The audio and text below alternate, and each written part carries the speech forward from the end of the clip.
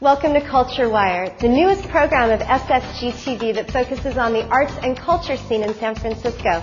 I'm your host, Meg Schiffler.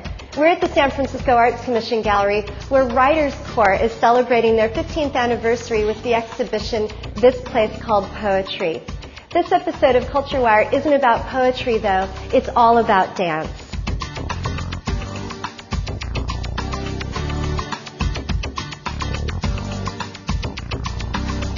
I would just like to say that the whole point is love. You know, let's get real.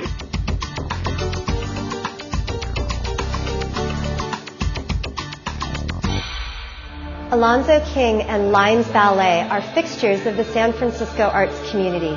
Lines began in 1981 when they set up their first studio in the heart of the Mission. The community dance workshops became popular very quickly. And when Alonzo King debuted the first show by his professional dance company the next year, Lines began to gather an international reputation for innovation and excellence. Alonzo was honored by Mayor Gavin Newsom with the 2008 Mayor's Art Award. The award recognized Alonzo's contribution as a dancer, a choreographer, and as someone who truly exemplifies the values of our city. Someone who's lived their lives authentically, at times, yes, may I say, audaciously.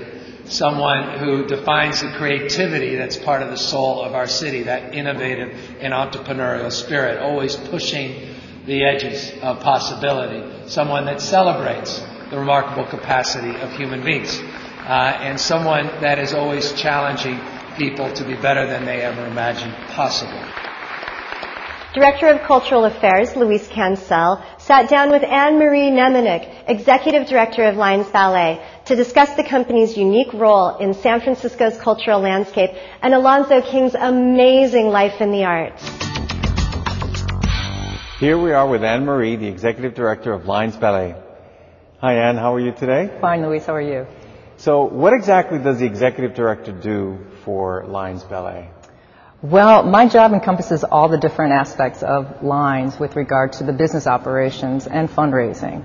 So Lines Ballet is actually made up of, I would call it, 3 different distinct business units. There was the Lines Ballet that most people know with the performing arts side of things. And then we started the Lines Ballet educational side, which is the Lines Ballet School, which is focused on pre-professional ballet students who want to really reach where our Lines Ballet performers are now performing at. And then we have the San Francisco Dance Center, which is where we are right now. We have 6 studios, and this is a community-organized San Francisco Dance Center where we welcome all dancers, from those that are just beginning to those that have been dancing for all their lives. I'm always struck when I see the dancers in the Lines Ballet company.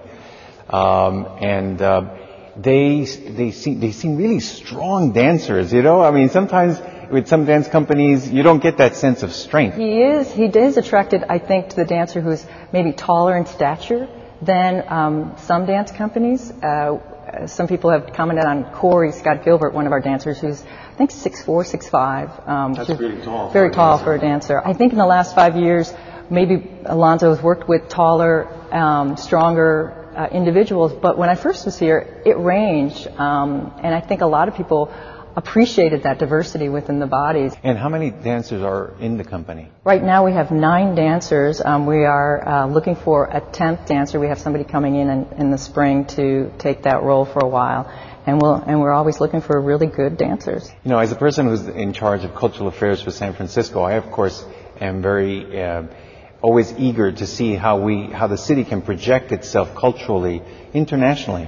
And Lines Ballet really accomplishes that for the city quite a bit. Well, our touring is really a responsibility and has grown as a result of bringing it in-house. We're able to appear in many venues, more so than some of our contemporaries right now. One of the things that strikes me about Alonzo's body of work is his almost quest to look at various different cultures and sources of cultures. He doesn't look at each dance form as being separate. He sees them all connected, all one.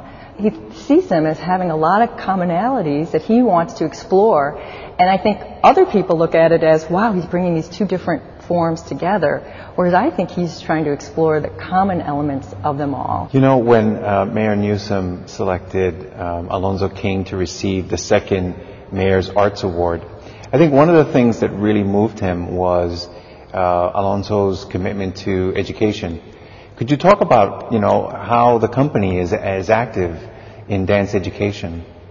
When they come to a class at Lines or a class with Alonzo, they really feel that Alonzo is working with them, the individual, to bring out that artistry with themselves, versus trying to force his choreography or his way onto them. So again, it's you talked about our strong dancers. I think our dancers look so strong because Alonzo really understands who they are and takes out their strengths and displays them for everybody to see, and doesn't try to force them into a way that they might not show off their best assets.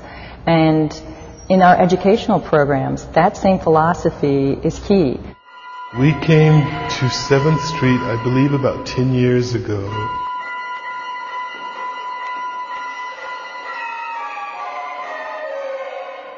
Environment is huge. It is stronger than willpower.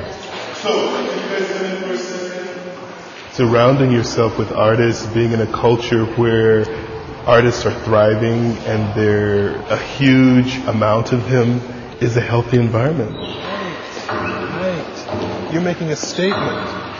Push, push.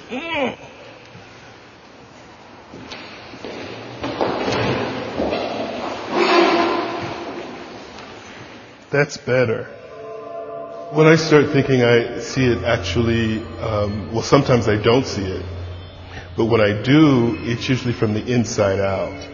It's like watching something being spawned. You go in and you begin to work, excavate, play with the dancers, and then things begin to emerge. You may have a plan that this is what I want to create, here are the ideas I want to play with, but then you go into the room and there may be some fertile ideas that are becoming manifest that are more interesting than the idea that you had initially set out to plan.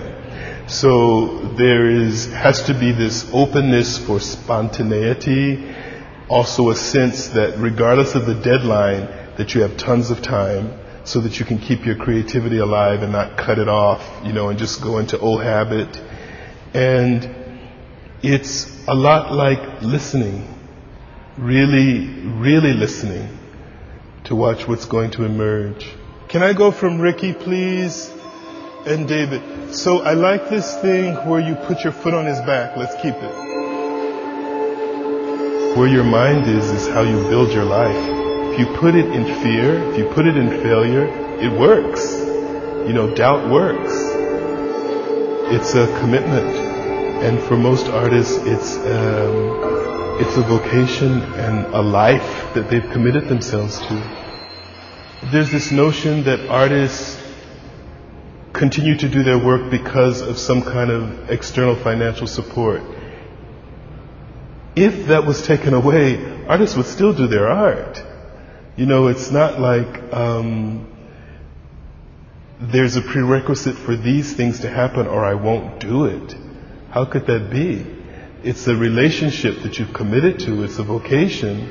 And no matter how difficult it gets, you're going to need to produce your art on whether it's a large scale or very small scale. The need to create is going to happen and you're going to have to fulfill it because that's your life. Many of the dancers say it's the hardest work they've ever done working with Alonzo. They might have been with other ballet companies that have a more famous name than Lines Ballet, but they work and they love working with Alonzo because he really treats them as artists and expects them to contribute like an equal in the studio. So Anne-Marie, we really have loved getting to know the company better and getting to know Alonzo. And and we're really looking forward to your spring season. Is it going to be here at Yerba Buena? It'll be here at Yerba Buena Center for the Arts, again, on April 17th to April 26th, and we'll have a new premiere as well as bring back a favorite of Alonzo's called Signs and Wonders, which he originally did for Dance Theater of Harlem. And then right after that, we'll head to New York to do a week at the Joyce Theater, May 5th to the 10th. Fantastic. Keep promoting San Francisco We will. wherever you go. We will. Thank you, Luis. Alonzo will take Lines Ballet on a tour of Italy and France in early 2009 and return in April for his home season at the Yerba Buena Center for the Arts. For times, tickets, and more information about Lines, visit linesballet.org. On upcoming episodes of Culture Wire, we'll be visiting a very special sound installation inside City Hall by world-renowned artist Bill Fontana. And we're also going to visit the San Francisco airport. Why are we visiting the airport for an art show? Because the city owns 3,000 pieces of art, and some of those pieces are on display right now at SFO. You don't have to wait to see our next episode of Culture Wire to see great art in San Francisco, though.